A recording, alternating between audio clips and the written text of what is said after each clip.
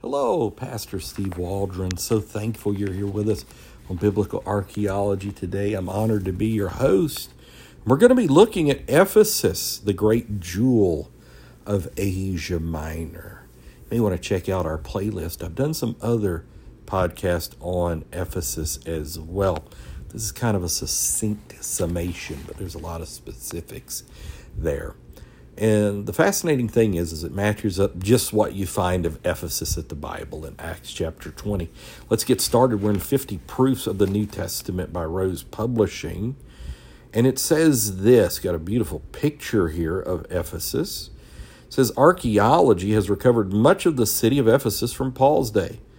The temple of Artemis, which is Diana, one of the seven wonders of the ancient world, has been located. Also found was the theater where Paul's companions were dragged during a riot of silversmiths resulting from Paul's preaching. Acts 19, 23 through 41. I mentioned 20. That's when the Ephesian elders came and spoke to Paul. But here's Acts 19. The large city was the place the Apostle Paul stayed the longest during his missionary journeys. That is kind of an assumption, but very possibly true. The letter to the Ephesians was written to the believers at Ephesus by Paul.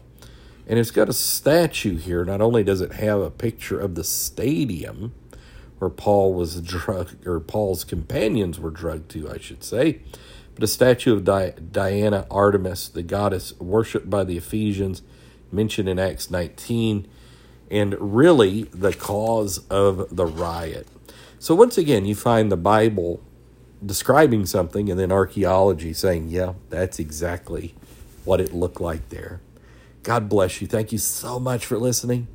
I hope you're as excited about the Word of God as I am. Oh, I love the truths of Scripture.